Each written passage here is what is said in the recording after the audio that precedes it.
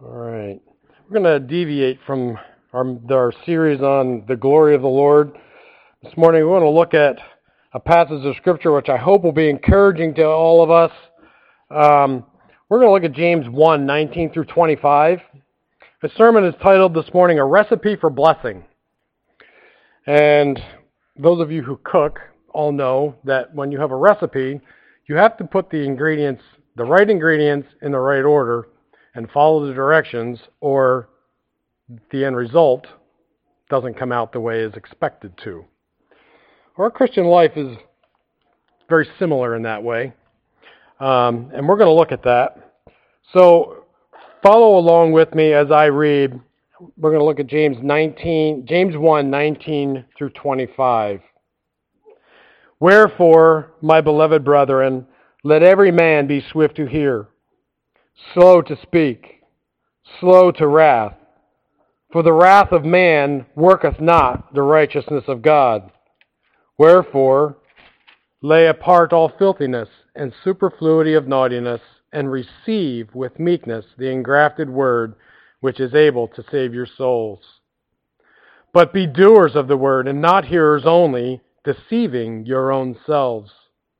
For if any be a hearer of the word and not a doer, he is like a man beholding his natural face in a glass. For he beholdeth himself, and goeth his way, and straightway forgetteth what manner of man he was. But whoso looketh into the perfect law of liberty, and continueth therein, he being not a forgetful hearer, but a doer of the work, this man shall be blessed in his deed. Let's look to the Lord in prayer.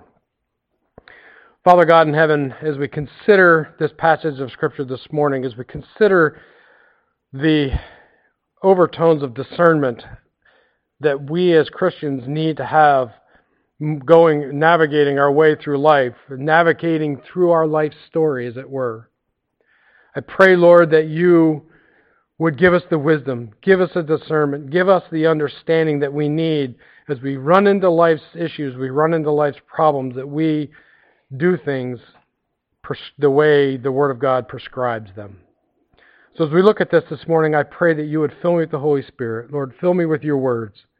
Take away my own thoughts, take away my own preconceived notions, Lord, and allow your Holy Spirit to speak through me, that the Word of God will be delivered truthfully and without error. In Christ's name, amen. So, this morning I want to begin with a thought. An end in mind. Now, we all have an end in mind, and we all know what that end. The end is Christ's return. But let's take the summer of 2019. It's just begun, and when we get to Labor Day, how would you like to see that summer have ended? Take a mental snapshot, if you will, of Labor Day. Labor Day is the official end of summer. It's when everything comes to a close, and then we start preparing for fall and winter and all the things that entail. But when you picture Labor Day, what picture comes to your mind? How do you see the 85 days between now and Labor Day playing out? What would you like to see happen during that period of time? What will your GPA be? GPA being your goals, your plans, and the administration of your goals and plans. Which verses would you like to memorize? Who are the folks that you would like to see come to the Lord that really need the gospel? I think most of us would desire for this Labor Day for us to be able to sit back on Labor Day and look back at the blessings that those 85 days held. Seeing the loved ones come to Christ, having been able to memorize and store away Scripture, being able to respond correctly to situations and circumstances that come up in our lives that inevitably we need discernment. Today's text is going to lead us to use discernment and is going to bring us to a point of decision. Question that I'd like to ask is, are blessings of God merely things that happen to us? Are we passive recipients of the blessings of God? Or are the choices that we make is the blessings that we see come from God a direct result of the choices that we make as believers? Now, I asked this question at home this morning, and frankly, I believe that both happen. Yes, I do believe that we are, in some way, a passive recipient of God's blessing. Just look around. Look at the beauty that we behold every day. We don't have to do anything to see that. All we have to do is get up out of bed and open our eyes and look around. We go to the beach, we can watch the sunset, and we can see the beautiful picture that God paints in the sky for us when the sun sets over Lake Michigan. And I believe that is a passive recipient of God's blessing. We draw air into our lungs, and our heart beats, and our blood flows through our veins spontaneously. We don't do anything to make that happen. That just happens. That's because God's hand sustains us, and that is a passive blessing that we see from the Lord.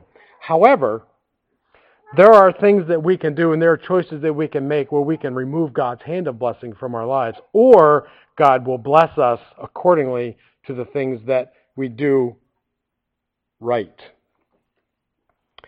So as we think about the next days coming up, we have 85 days, give or take. We have wedding preparations. That's happening in our house right now. We got a wedding in 3 weeks? From yesterday. 3 weeks from yesterday, we have wedding, and we're about to get real busy with wedding preparations. Vacation plans are being made. Babies are on the way, and unfortunately, there are marriages that are falling apart. There are businesses that are going to go through trouble. And unfortunately, death will rock us. It's a natural course of life. Sooner or later, we will taste the sting of death, physical death, whether it be us or a loved one. In all these things, we, however, have a very sure foundation in the Word of God. And we can respond to God's recipe for blessing and show others how to taste and see that the Lord is good by how we respond to the things that we have going on in our lives. We go back, we can look at wedding preparations. Wedding preparations can be an incredibly stressful time. And the term has been coined bridezillas, and where the bride gets just unreasonable and crazy and wants things her way, and the preparations leading up to the wedding can be incredibly stressful. Thankfully, we don't have that. And I say that because I believe that there is the tempering of the Holy Spirit in all of our lives and in her life to keep things in check, to keep things in perspective. We're all planning vacations. Now, we also know that vacation time is supposed to be relaxing. It's supposed to, get away and kick your feet up and relax. But the preparations that it takes us to get to vacation, that can be stressful. Got to do this, got to do that, got to run here, got to get this car fixed, got to get that fixed, I got to get this. And you're going, this is supposed to be restful. So how do we respond to those times? And then we have babies coming. And while a baby is a beautiful thing and it's joyous and we all love to see the little one, mama's got to carry that little one in her stomach for 9 months. And the uncomfortableness that comes with carrying a little one. I've watched my wife carry 7 little ones. And usually between months of 7 and 9, the uncomfortableness gets greater and greater and greater. And yes, I see you looking and counting, and there's 6. We have 1 in heaven. But she did have to carry that one. And we're going to address that a little bit later too. And then we see people whose marriages are failing. Every one of us knows someone whose marriage is failing or has failed. And that can be stressful. And how we respond to them and how we help them and how we deal with them. God's Word's given us a sure foundation on how to do that. And businesses will fail. I know from past experience, I've had trouble in business in the past. Thankfully, not now. But how you respond to those hard times when business isn't going the way you want it to is laid out for us in Scripture. How do we respond to the hard times? And obviously death. How do we respond when someone dies? Do we have hope? Do we mourn their loss and rejoice because they've gone on to heaven? What if a loved one dies who doesn't know the Lord? That's hard. Had that happen, we don't know what went on in that person's mind in their last fleeting breaths, whether they in their last moments accepted Christ or rejected him to their last breath. We don't know. But we also know that God is righteous, and we have to rest in that. So we're going to test our responses. The book of James describes various trials in which we learn to respond with joy. Yes, like I said, and we've kind of gone through them, we'll face tests. But we're called also upon for our faith to be tested. And everyone in this room has had situations where your faith has been tested. And we can go back in James, if we flip back just a couple verses to verses 13 through 18, we see where our responses to temptation of sin were tempted. And it says, let no man say when he is tempted, I am tempted of God. For God cannot be tempted with evil, neither tempteth he any man. But every man is tempted when he is drawn away of his own lust and enticed. And when lust hath conceived, it bringeth forth sin. And when sin, when it is finished, bringeth forth death. Do not err, my beloved brethren. Every good gift, every perfect gift is from above, and cometh down from the Father of lights, with whom is no variableness nor shadow of turning. Of his own will begat he us with the word of truth, that we should be a kind of firstfruits of his creatures. So in that passage, there is a way, there's a prescribed way to deal with temptation. In our particular passage we're going to look at today, we're going to learn how to test our responses to the teachings of Scripture. Your response to wickedness tells you a lot about your spiritual life. And your response to God's Word tells you even more about your spirit, where you are spiritually. Think about that for a minute. We see wickedness all around us. How do we respond to it when we see wickedness happening? And I'm going to bring up the whole thing of abortion again, because that, I believe, is probably the most wicked thing that is happening in our country at this moment. How do we respond to that? Do we have apathy? Do we feel bad? Do we, it's wrong, but, there's a lot of people out there who call themselves Christians who will hem and haw over this. They're apathetic. There's certain circumstances. No, it's wickedness. How do we respond to wickedness? And when we open God's Word and God's Word pinpoints something in our lives that we need change on, how do we respond to God's Word? Do we respond with, not now? Do we brush it off as, it's not really talking about me? Or do we rationalize away what God's Word is putting on our life? Or do we respond to it? Do we do like David, when David was confronted with his sin, when Nathan the prophet went to him and said, thou art the man? Essentially, that's what God's Word does to us when we go in God's Word and He pinpoints something in our life. God is essentially saying, thou art the man. You sinned. You need to get right. How do we deal with that? How do we respond to God's Word? Now, sin's deceptive way and self-deceptive sway are ever-present dangers. And this is obvious. This is obvious from James 1:16. And we just read that. It says, do not err, my beloved brethren. And James 1:22, passage that we just read, said, but be ye doers of the word and not hearers only, deceiving your own selves. The effect of this deception is evident in what man forgets in verse 24, when it says, he beholdeth himself and goeth away, and straightway forgetteth what manner of man he was. If we hear God's Word comes into us, we consider it for a moment, and then walk away and forget. Walk away and it has no bearing, it has no effect.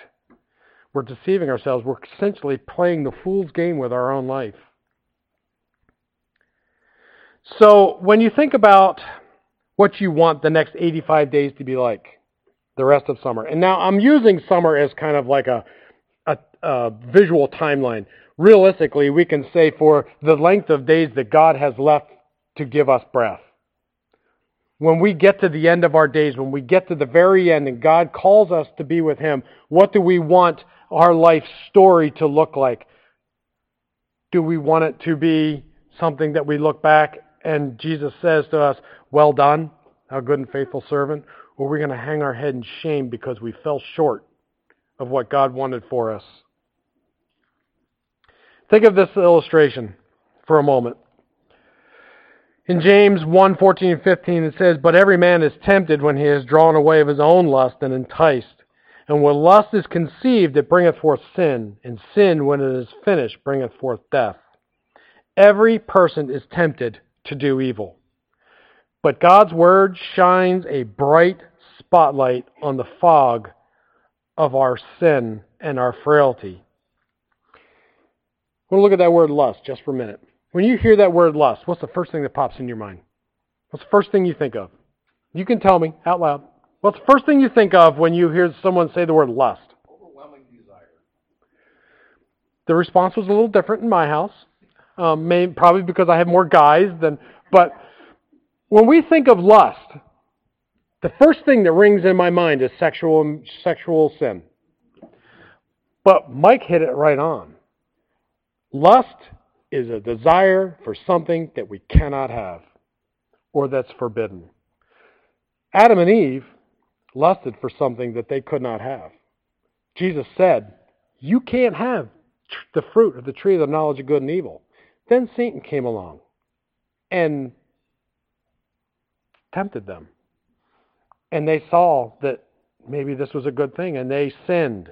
They partook of the tree of the knowledge of good and evil. And I here to tell you, I kind of believe that when Adam and Eve ate of that fruit, Satan painted a really different picture of what their knowledge was going to look like. I'm sure Satan probably painted a picture that, and he said, "You will be like gods. You will be like God. You'll have the knowledge of good and evil." Yeah, they had a knowledge of good and evil, all right, an experiential knowledge of evil. They didn't plan on that. That's not what their thought process was. And that's what lust does. Lust gives us a desire for something that we shouldn't have, and then when we fulfill it, it brings forth death. And that's exactly what happened to Adam and Eve. They, all of a sudden, their perfect little world was blown apart because Satan misrepresented what they thought they were getting. Every man is drawn away by his personal and wicked desires. Every one of us has, our personal desires are different. I may struggle with a personal desire that you don't. You probably struggle with a personal desire that I don't. Something that you think you want or think you need that God says, no, you can't have. He is enticed or seduced by these desires. These evil desires conceive sin in him or her. And when sin comes forth, it brings forth death. Now, you may know the emotional pain of bringing forth a stillborn child. And I know that the women in this room and the men who are husbands and relatives, we all understand that. It's a trying situation that grieves everyone, parents, grandparents, siblings, doctors, and nurses. Everyone agonizes over a stillborn. But don't miss the point that James is making here. Lust and sin naturally produce stillborn fruit every time. If you want a stillborn summer, wasting your time and talents, that's where lust will lead you. When Labor Day comes and you look back at the last 85 days, do you want to say, what a wasted summer? Or when we stand on the golden shores, we're getting ready to cross into Beulah land, do we want to look back and say, what a wasted life? I don't think we do. No one wants to hear that. But this is where lust will lead. It leads to a delivery room of darkness. But this passage includes another illustration of conception and birth that should and will, as believers, warm our hearts. Look at James 1:17 and 18. It says, "Every good gift and every perfect gift is from above, and cometh down from the Father of lights, with whom is no variableness, neither shadow of turning. Of his own will begat he us with the word of truth, that we should be the kind of first fruits of his creatures." First of all, we need to understand that God never tempts us with evil. He is the Father of light, and he is the author of every good and perfect gift. The God who is the author of everything good and perfect cannot be the author of something that trips us up to sin. What he does conceive and bring forth in us and for us, in verse 18 tells us that by his own will, he conceived and birthed us with the word of truth. He did so in order that believers would be the earliest fruit, the earliest indication of the coming new creation. This wonderful new birth happened through the glorious work of Jesus Christ. This is why Jesus said to Nicodemus, "Ye must be born again." Each one of us was physically born as a child of wrath. Every one of us was born into sin. None of us was born a believer. But Jesus came to take God's wrath upon himself, and that's the wrath that you and I deserved. He drank the cup of God's wrath while he was on the cross. Think about that just for a minute. He drank the cup of God's wrath. God being all holy, almighty, perfect, righteous judge. Can you imagine the wrath that would be poured out on someone who was unholy? That wrath was poured out on his own Son on our behalf, so that we didn't have to bear that, because God knew that we never could bear that. He drank the cup of God's wrath while he was on the cross. He died, was buried, and rose again to show that he had dealt the death blow to the old monster, death. This is why John 12:1 explains to us that, "But as many received him, to them gave he power to become the sons of God, even to them that believe on his name." James 1:18 is a delivery room filled with light from the Father of lights.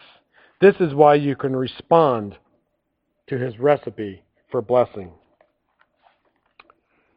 So, you say how? How do we apply the right responses? Verses 19 through 27 warn us about the wrong responses and guide us to the right choices. And you can see that the illustration, if you can see the illustration above clearly illustrates, James gives us practical advice. Plan to act instead of reacting. And listen carefully to verse 19. It says, "Wherefore, my beloved brethren, let every man be swift to hear, slow to speak, slow to wrath. For the wrath of man worketh not the righteousness of God." Speaking to us as Christians and beloved brethren, James warns us about our responses. And if you think about this, under pressure, it's so easy to speak first in anger and later think in humility. Every one of us has been in a situation where we've either been confronted by someone, or a situation that happens that makes our blood boil, that really wants to tip us over the edge. And Satan is right there just at your back pushing. But what does the Word of God say? And there, if you think about that, we can go back to some of our previous sermons. There's a crossroad. There's a crossroad when we're under pressure, when we're in a position where Satan's at our back pushing us to do something that we know not to do. The crossroad is, beloved brethren, let every man be swift to hear, slow to speak, slow to wrath. We have an admonition from God Almighty, telling us what to do. He counsels us to be quick to hear. He counsels us to think about what we're going to say and be slow to speak. Process your words before you say them. Allow the Holy Spirit to check you up and give you the words to say. If any words to say. Sometimes no words is better than saying something. And be very slow to get angry. Now, why are you slow to angry? Because quick anger is wrong anger. The Bible doesn't say not to get angry. I had a pastor tell me this once. We were talking about something. He says, you need to understand something. The Bible doesn't say don't get angry. The Bible says don't sin when you're angry. It says be angry and sin not. There are certain things that we can be. We can be angry at the wickedness of abortion. We can be angry at murder. We can be angry when someone does something that is an affront to God. When someone violates God's name, we're allowed to be angry at that. We're not allowed to be angry at the person. We're not allowed to sin when we get angry. That's why he says, be slow to anger.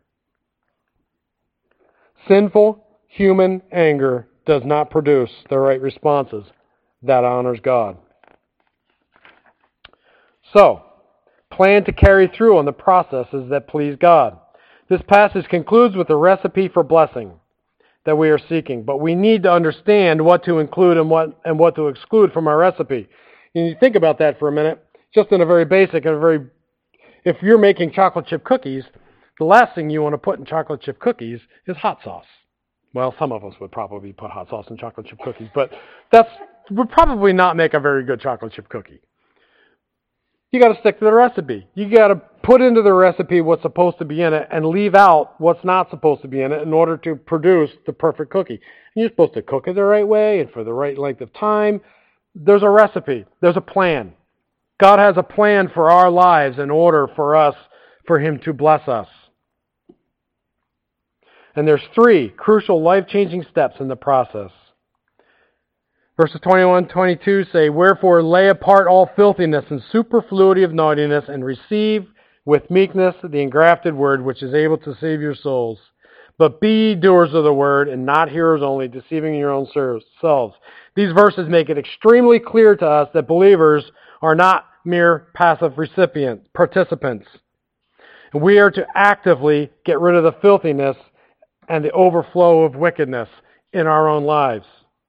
This involves the kind of choices brought in verses such as Romans 13:14b. It says, make not provision for the flesh to fulfill the lust thereof.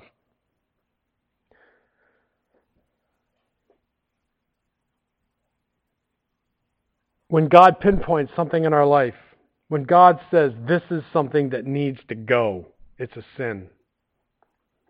We are to actively purge that from our life. We are to do everything in our power to make sure that sin doesn't return. One of the things that my wife and I were talking about is the Word of God tells us it's better to vow a vow. It's better to, how's that go?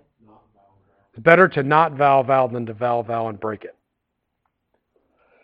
So imagine making a vow to God that you will not do something and then breaking that vow. Purge filthiness and wickedness from your life. Make it go away.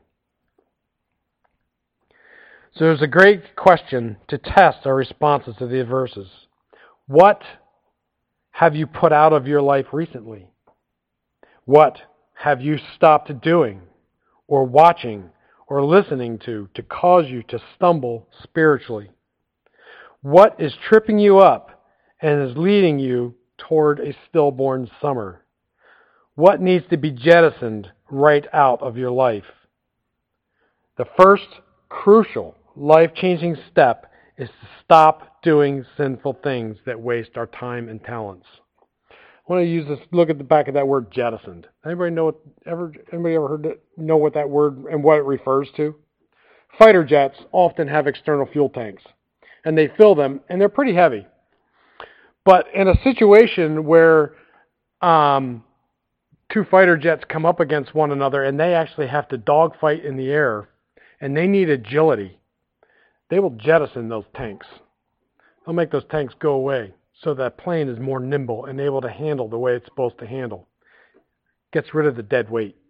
Now, of course, it also reduces its fuel supply, but the fact of the matter is they jettison those tanks so that they can be more agile, so that they can perform the way they're supposed to perform without the extra weight hanging on the bottom of the plane.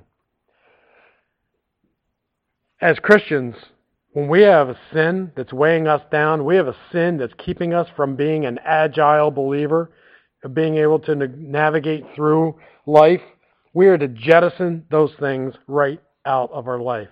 Make them go away. Detach them from us and let them fall away into the ocean. They're not weighing us down anymore.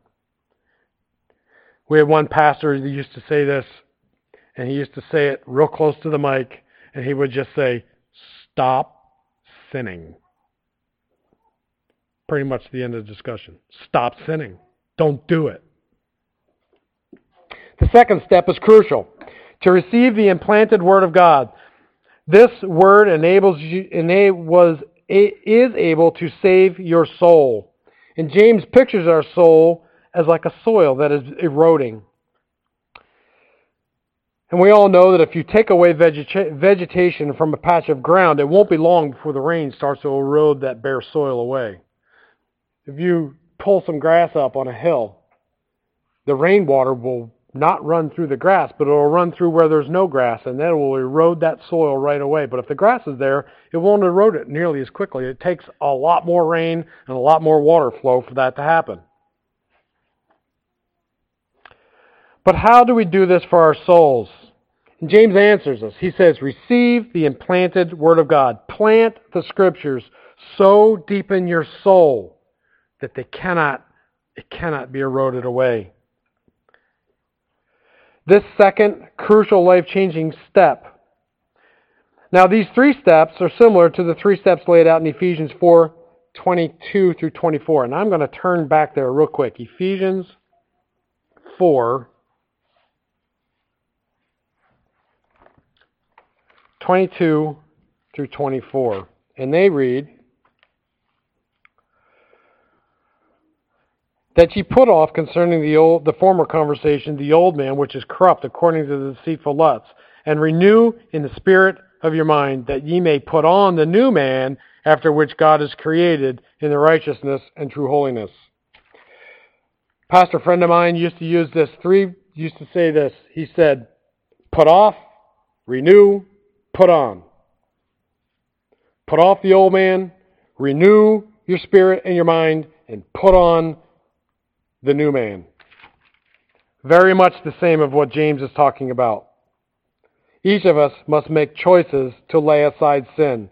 Each of us must make the choice to learn to think differently using God's Word to transform our thinking. The third crucial life-changing step is to start doing something. What is that? But be ye doers of the word, and not hearers only, deceiving your own selves. The next right step is to start putting Scriptures into practice. If you fail to do this for whatever reason, you're deceiving yourself. The third step helps us to complete the process by A, stop doing sinful things, B, learn to think differently using the Word of God, and three, or C, to start putting the Scriptures into practice. None of us wants to be deceived. When we get to the end of our life, or the proverbial Labor Day, none of us wants to get to there and grieve over a stillborn summer of producing dead fruit. Yet the danger, according to verse 22, is that we will deceive ourselves. It's one thing to play a prank on someone else, but what if you are pranking yourself? What if, by not taking heed to the Word of God, by only hearing it, by only just considering it for a moment, and then not doing anything about it, what if we're deceiving our own selves? What if we are playing the ultimate April Fool's Day joke on us without even realizing it? Wouldn't you want to be alerted to the fact that you are in a fantasy world of your own making? And realistically, really, that is a fantasy world. To be able to say, I hear God's Word, and that's good enough for me. I'm hearing it. I can go sit, and I can hear God's Word being preached, and I can read God's Word, but if I don't need to do it. I'm covered. Grace. God's grace. God is love, so I'm okay. No. God gave us a very clear, He said, to hear the Word and then be a doer of the Word. The next two illustrations will help you to sort this out a little bit, if you haven't already. And it comes down to how you respond to the Word. There's two men who we might call Mr. 24 and Mr. 25. And these two men are going to help you see how your responses are to God's Word, which carries through on the process that pleases God. Verses 23 through 25 say, "For if any be a hearer of the Word, and not a doer, he is like a man beholding his natural face in a glass. For he beholdeth himself, and goeth his way, and straightway forgetteth what manner of man he was. But whoso looketh into the perfect law of liberty, and continueth therein, he not being a forgetful hearer, but a doer of the work, this man shall be blessed in his deed." If you listen to the Word without putting it into practice, you are deceiving yourselves. James says that very clearly. James illustrates this process with a man looking into a mirror. Now watch how the different men respond and then ask, which one am I? Mr. 24 does three things. He beholds himself, he goes his way, and he forgets what manner of man he was. He forgets what he is like. Mr. 24 is to be commended for reading God's Word in a reflective manner. He beholds himself. The difficulty is that he goes his way, goes on with his day in his regular way, and he forgets something very important. He forgets what manner of man he really is. He doesn't allow the Word of God and the mirror of God's light to shine in his life and reflect him. All he does is read it and consider it and then walk away. It's like someone telling you, if someone gives you advice, it's kind of a weak analogy, but you can go to somebody and ask them for advice, and they'll give you advice, and then you walk away and you completely forget what they said. You just don't bother taking their advice. And it may have been really good advice. I've had that happen to me. Giving people advice, and they go away and they do almost the completely opposite of the advice you gave them, and they fail. And you're going, ugh. I'm thinking in some ways God might do that. He's given us His plan. He's given us all the advice we need to get through a Christian life. He's given us everything we need to succeed as Christians. And we walk away and we forget and we do our own thing and we fail. And I'm betting God's in heaven going, what is wrong with these people? The world system constantly challenges our identity. And we were created by God in His image. Or are we little flecks of protoplasm from an unknown source with no real purpose? We know that's not true. Our hearts are deceitful and desperately wicked. Or should our hearts be trusted completely to guide us? And I've said this before, and I'm going to say it again. You don't follow your heart. You lead your heart with the Word of God, because your heart can be deceived and is desperately wicked. If we follow our own heart, we will fail. It will lead us to failure. Will we face the judgment seat at the end of life, or just cease to exist? The real problem with Mr. 24 is that he does not retain what he learned from the Word of God. He forgets the findings of the Word of God, which is a discerner of the thoughts and the intents of the heart. And forgetfully, he deceives himself. This is not the recipe for blessing. He has changed the recipe for God's blessing. Now, Mr. 25, he has 5 characteristics. He does 4 things and receives God's blessing for doing so. 1, he looks into the Word, the perfect law of liberty. He continues to be in the Word in a reflective manner. He is not a forgetful hearer of the Word, and he puts the Word of God into practice. He is blessed in his deed. Here is God's recipe for blessing. This is how to be blessed. Mr. 25 looks into the Word of God as God's perfect law, which sets him free. Many false teachers will promise liberty, but will only lead you to bondage. The Scriptures were designed to deliver you from bondage, into glorious liberty. Rather than being casual with God's Word like Mr. 24,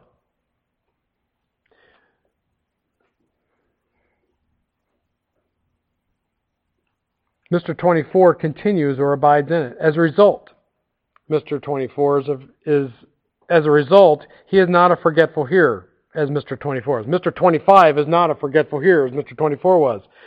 No, indeed, he escapes self-deception by putting the Word of God into practice. And what is the result? He is blessed in his deed, just as you and I find in Psalm 1, which we read earlier. It says, "Blessed is the man that walketh not in the counsel of the ungodly." And in Joshua 1:8, God causes his way to prosper, and he gives him good success. Mr. 25's example makes it clear. We can respond to God's recipe for blessing and show others how to taste and see that the Lord is good. So, let's respond to the Lord's recipe. Let's look in the Word, abide in it, so that we remember it and put it into practice. We will be blessed in doing so. And then when we get to the end of our life, when we get to our Labor Day, as it were, we won't look back and look at a bunch of stillborn fruit.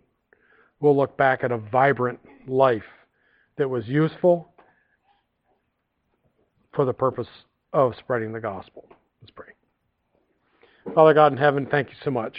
Thank you so much for your word. Thank you so much for the admonition we have in James to be hearers of the word, to be doers of the word, to examine our lives. Most of all, Lord, I think that I ask, Lord, that each and every one of us would examine our own hearts, that we would just put away the things that are tripping us up. We'd put away the things that cause us to sin, put away the things that entice us into sinfulness, so that we can be attentive to the Word of God, so we can be attentive to the leading and the prompting of the Holy Spirit, so we can do the things, so that we can taste and see that the Lord is good and that those around us see that. We praise you for who you are. We praise you for your name. In Christ's name, amen.